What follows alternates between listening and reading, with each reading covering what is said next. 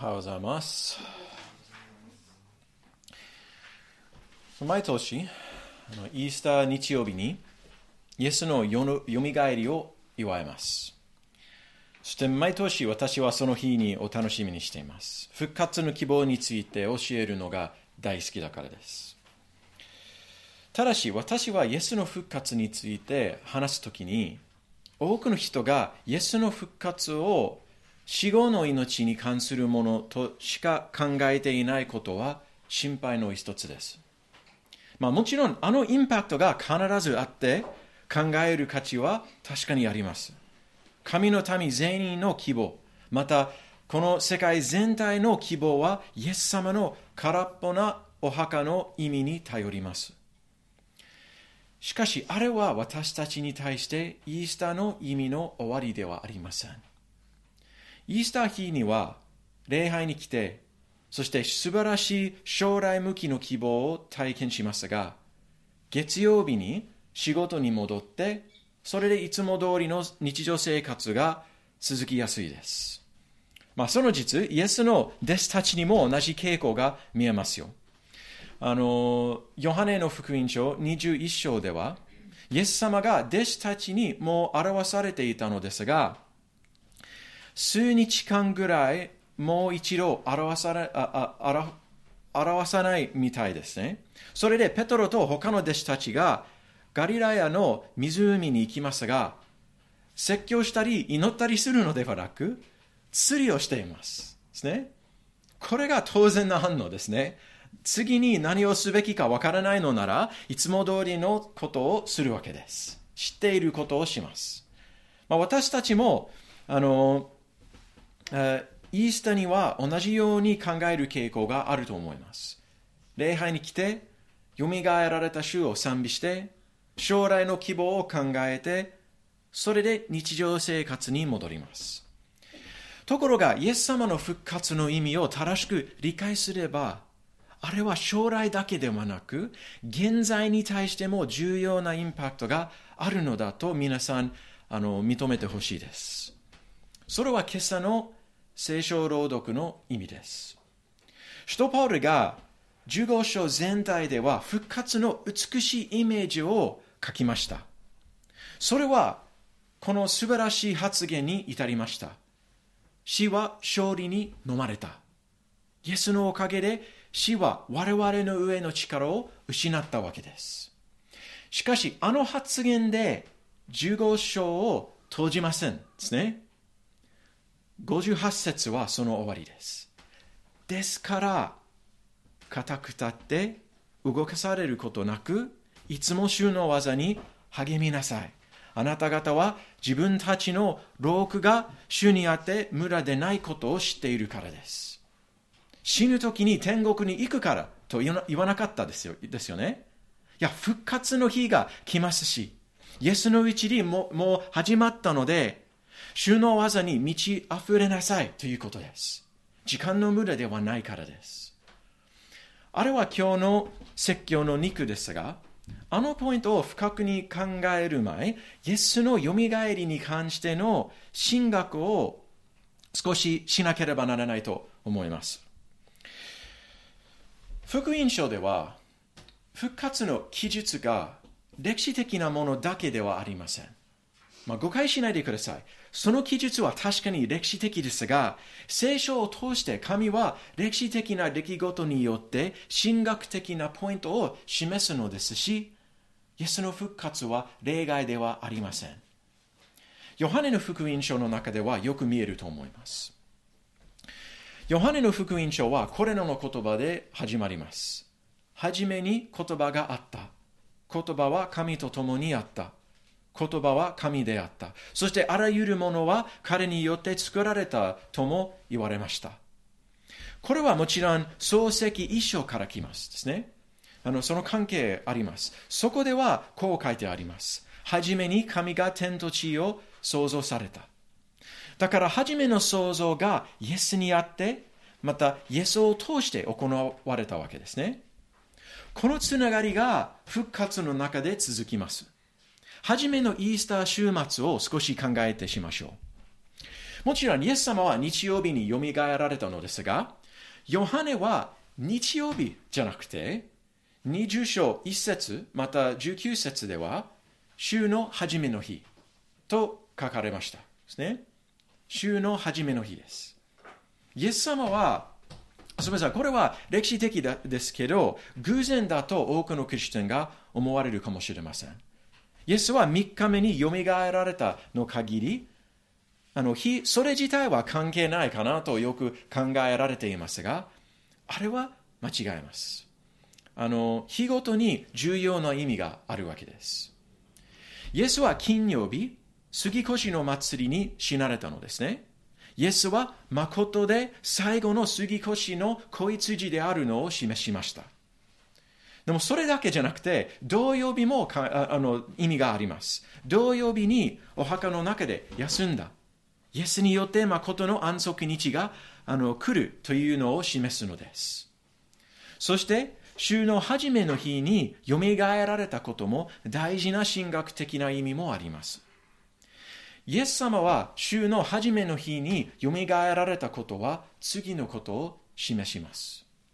最初の創造がイエス様によって、またイエス様を通して始まったと同じように、イエス様によって、またイエス様を通して、神の新しい創造も始まるのです。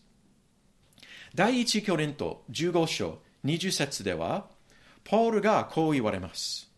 しかし、今やキリストは眠った者の初歩として死者の中からよみがえられました。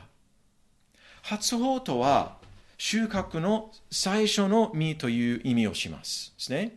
収穫の最初の実という意味をします。その後の実はどのようなもの、どのような形になるのかを初歩が示すわけです。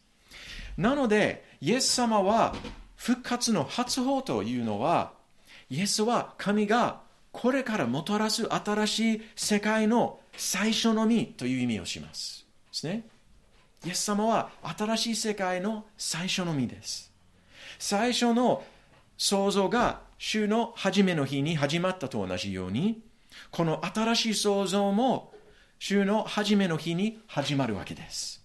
そのすべてはイエスを通してです。ですから、すべてを美しくさせる神の働き、あらゆる苦しみと悪をあがなっている神の働き、そして創造すべてを彼の栄光で満たす神の働き、あの働き、あのミッションがイエスの復活にあって開始されました。未来だけのものではなく、現在ここにもある。完全にここにあるのではないけど、確かに現在ここにあるのですよ。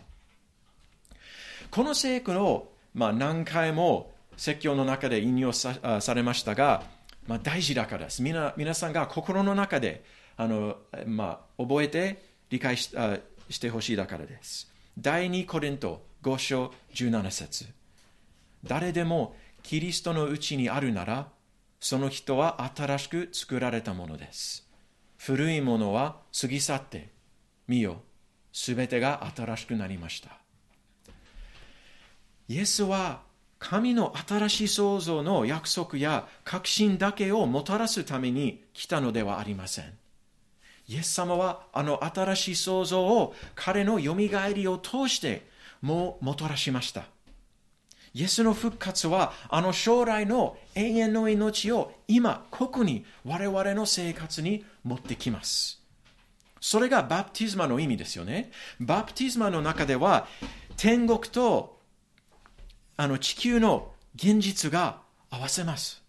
バプテスマを受けるときにイエスの死と復活に預かって、そしてイエス様をよみがえらせた同じ御霊は我々のうちに神の新しい創造を生み出し始めるのです。完全に来たわけではないけど、誠に来たのですよ。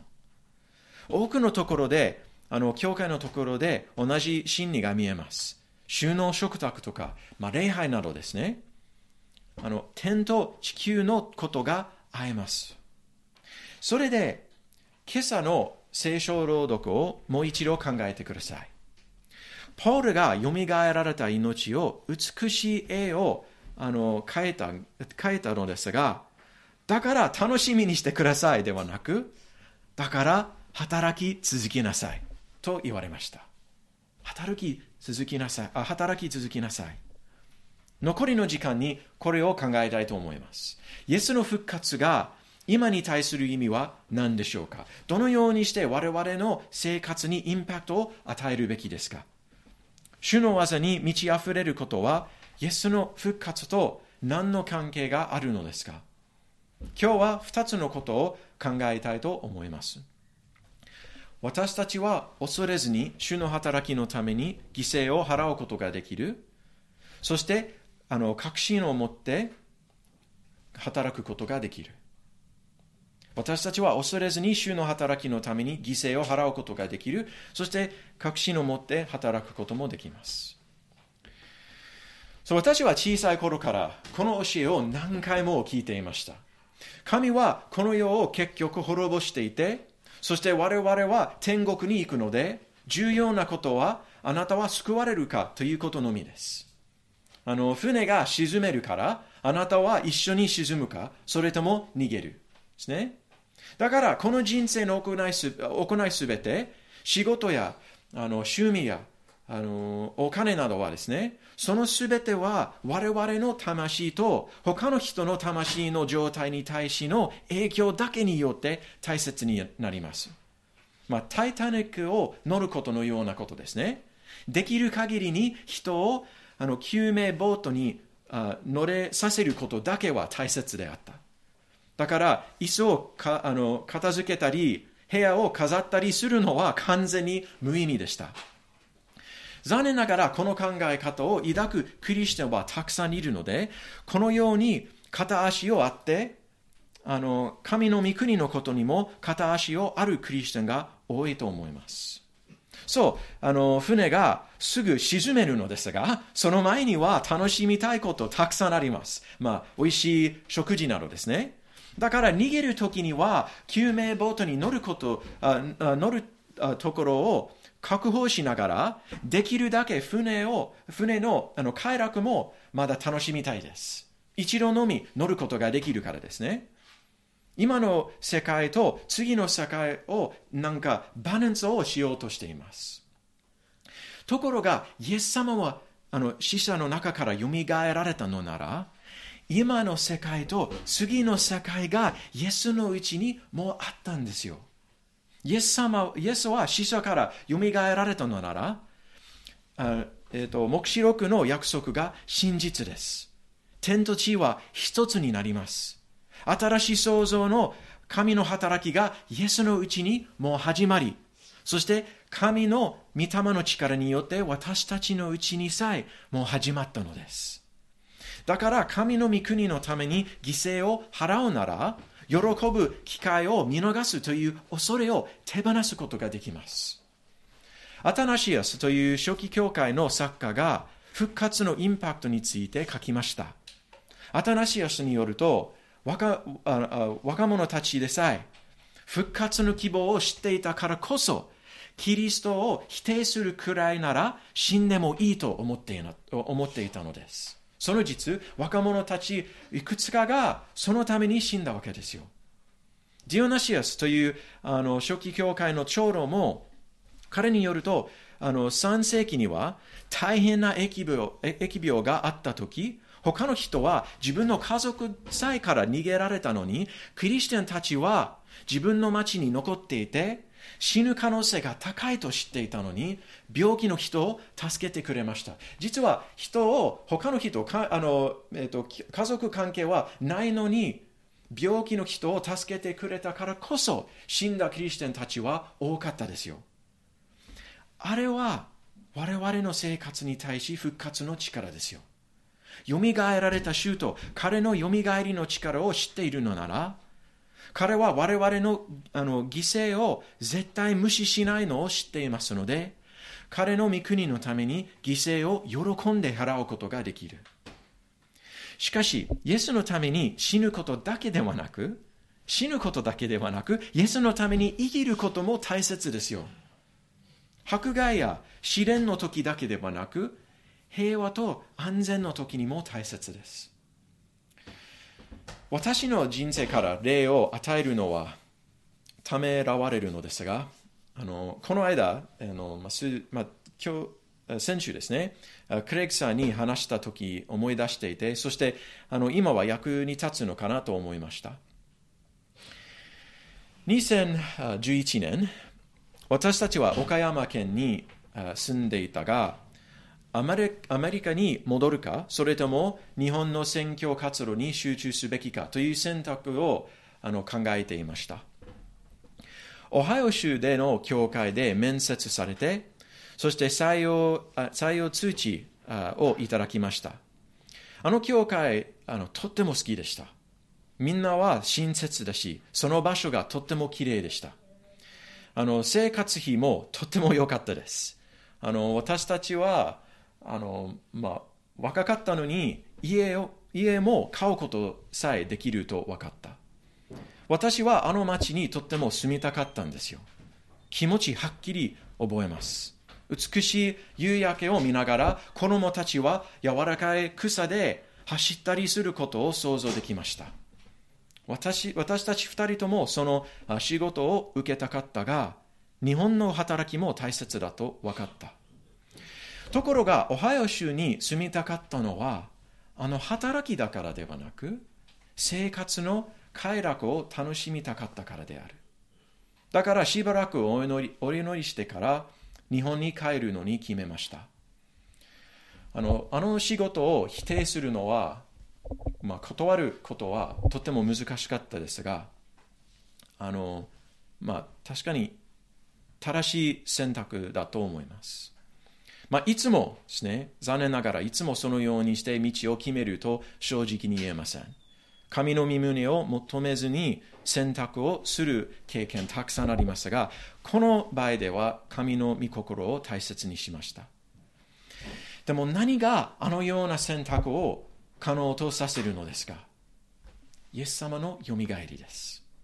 イエス様はよみがえられたのなら、何の犠牲を払っても必ず無駄でないというのを知ります。イエスはよみがえられて、そして神の新しい創造が来るので、神は我々の犠牲を無視しなくて、むしろ何千倍に腹を戻すことを私たちは確信できます。あれはイエス様ご自身の約束ですよ。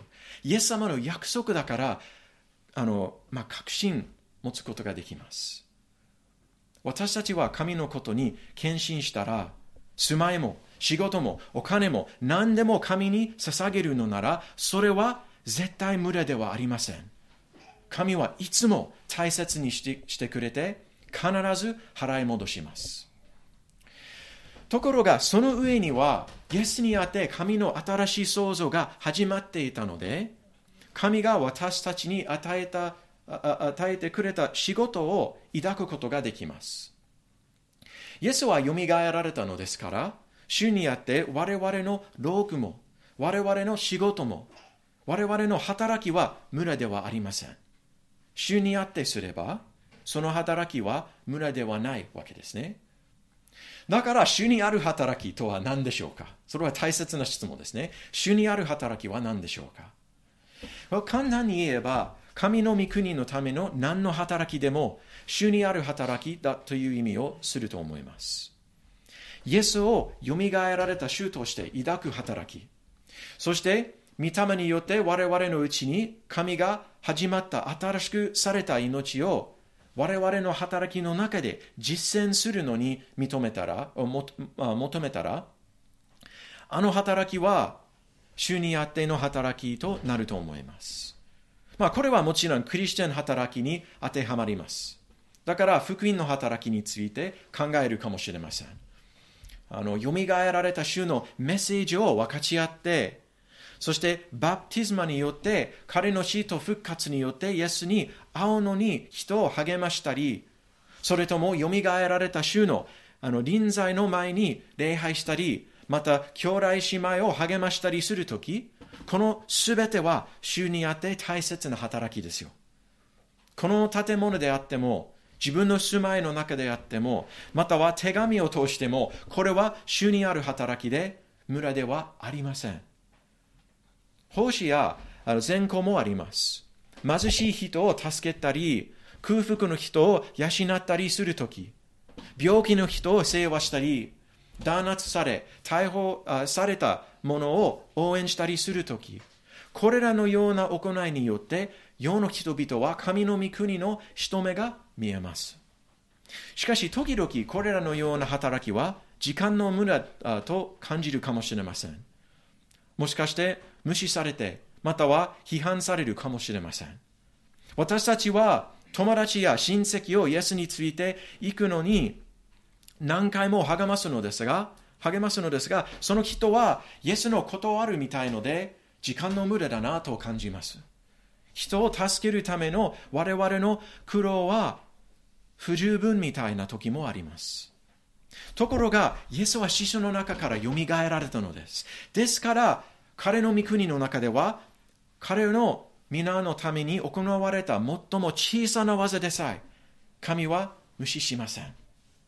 他の働きにも大事なインパクトを与えるのですが、この仕事はどのようにして主にあってできるのかなというふうに思う時があるかもしれません。会計士とか、教師などはどのようにして主にあってできるのですか？レジの方も農家もどのようにして主にあってあの仕事ができますか？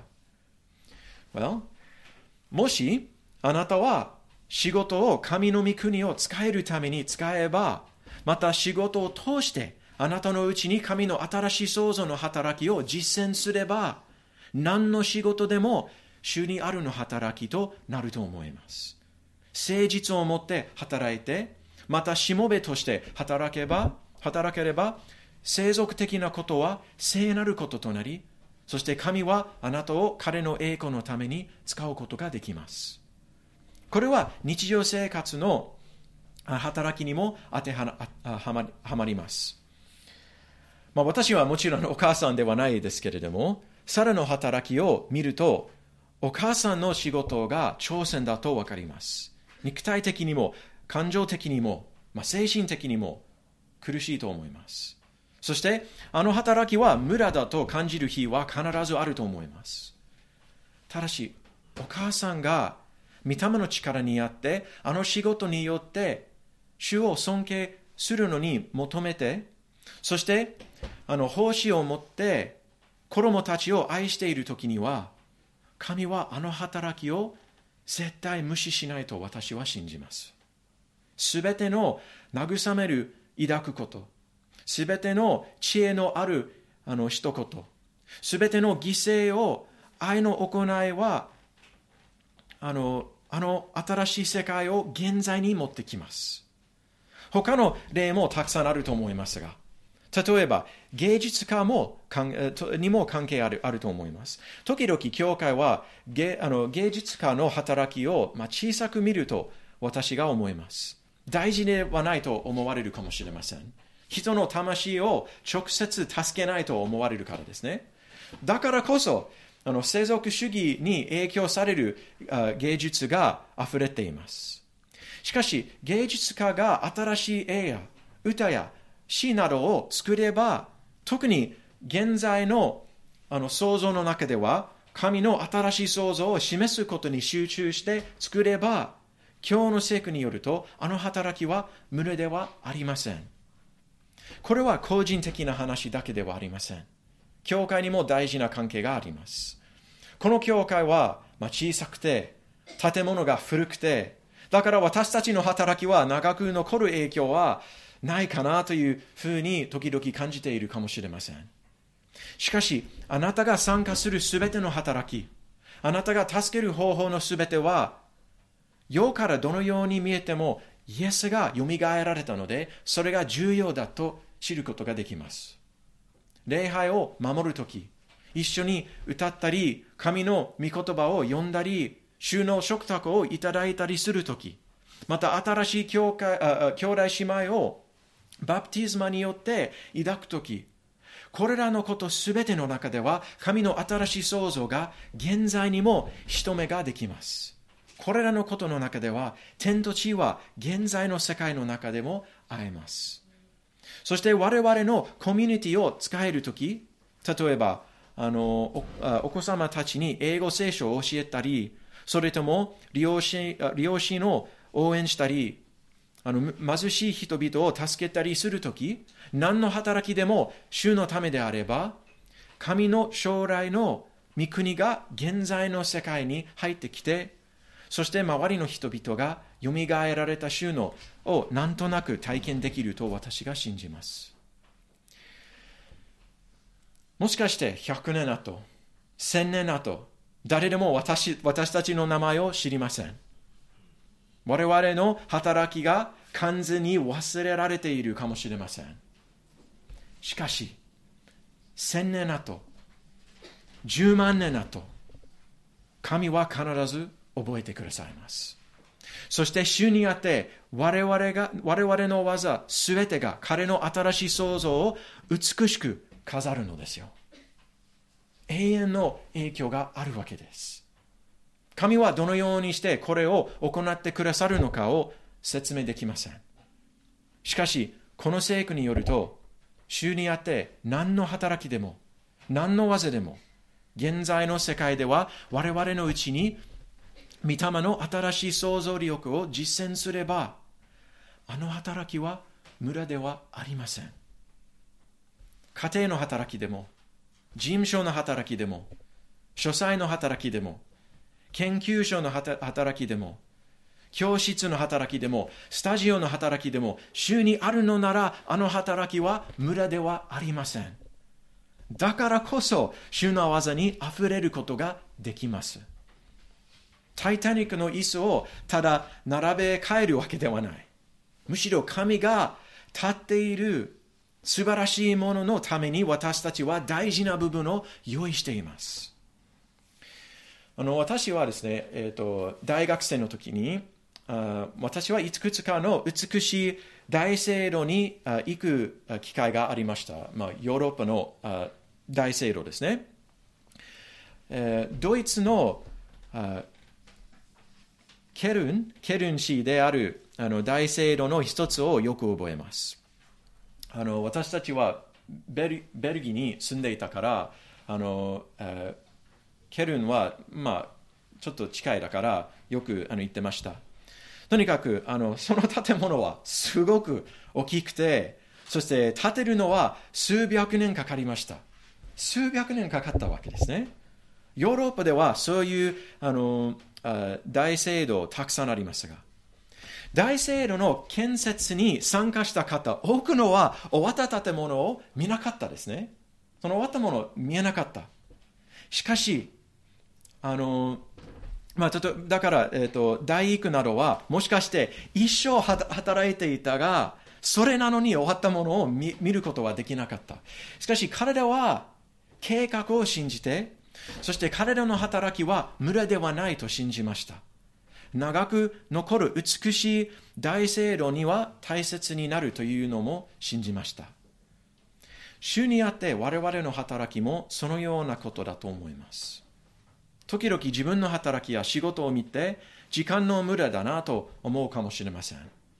確かに身のない働きもあると思います。実際に神の御国と関係ないの働きはあると思います。神の御国に反逆する働きもあるのですね。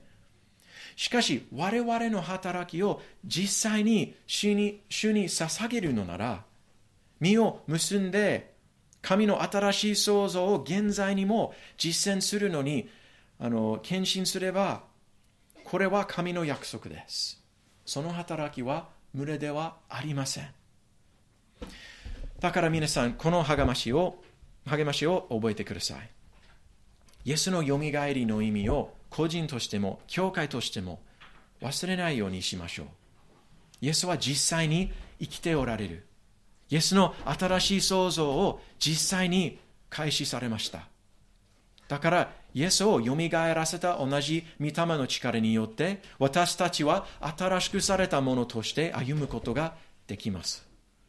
そして主にあって我々の働きは絶対無駄ではないのを知ることができます。お祈りしましょう。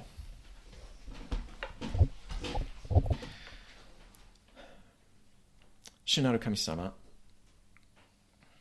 イエス様がよみがえられた日曜日に、あなたの新しい創造が開始されました。今、イエス様をよみがえらせた同じ御霊の力によって、その新しい創造は私たちのうちにも、その力、新しい創造を体験することができます。神様、その賜物を与えてくださって感謝しています。神様、どうかあなたの新しい創造の働きは私たちを通して行われますようにお願いします。どうか私たちはあなたの御国をこの世界の人々に示すことができますように助けてください。どうか私たちの言葉も、私たちの働きも、私たちの考えも心も守ってください。そして私たちの言葉も、私たちの働きも考えも心を通しても、あなたの御国、あなたの新しい創造をこのように示してお願いします。神様、私たちは自分の働きを考えると、時間の無駄だなと思うかもしれませんが、どうか神様、私たちは何の働きでも主にあってできるように助けてください。どうか私たちはあなたの御子イエス・キリストのしもべとして歩むことができますように助けてお願いします。神様、一時的なことのためではなく、永遠に残ることのために働くことができますように助けてお願いします。神様、私たちは一時的なことに集中する傾向がありますが、どうか私たちの目をあなたの永遠な御国、永遠な新しい創造に私たちの目を開いてください。どうか私たちが新しい創造がもう、開始されたこともはっきり見えるように助けてお願いします。神様、私たちは罪人です。罪を何回も犯してしまったのですが、私たちはあなたの御子イエス・キリストによって新しくされたものになったのを忘れないように助けてお願いします。その素晴らしい賜物を与えてくださって感謝しています。イエス様の皆によってお祈りいたします。アーメン。